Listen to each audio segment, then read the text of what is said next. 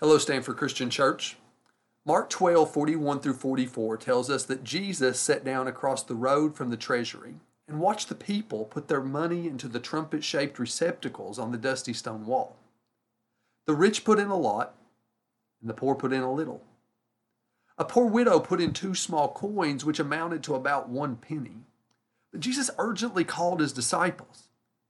This woman put in more than any other to the treasury. The others put in from their surplus, but she put in from her poverty. The woman sacrificed for God because the love for him that was in her heart was greater than her love for anything else. He was all she cared about. Real worship is valuing God above everything else. Love and awe for who God is and what he's done for you fills you up to the point that you can't keep it inside and it overflows out of you.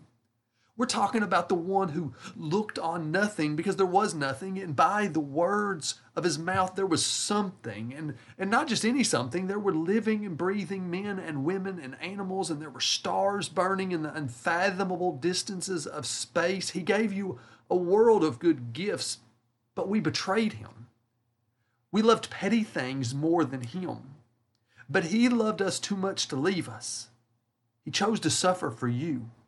He lived a sinless life to be yours, and he died for the sins that were yours, and he rose again to give you a new life.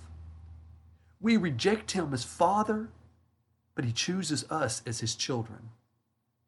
Think on these things, and the only right reaction will be to act, to sing, to give, to share, to dance, to love, to go, to give yourself to God as a living sacrifice.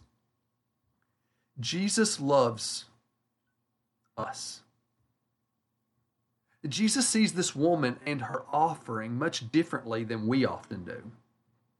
See this through God's eyes, valuing as God does as not as the world. In the kingdom of God, we learn that people should be measured by their faith, not their wealth, by their service, and not their popularity. Here, no one is concerned about your stuff or your money, but your love for God and your love for others. All people stand before God on equal ground. We have nothing to offer him because he has given us everything. Have a great week. Love God, love others, and tell somebody about Jesus.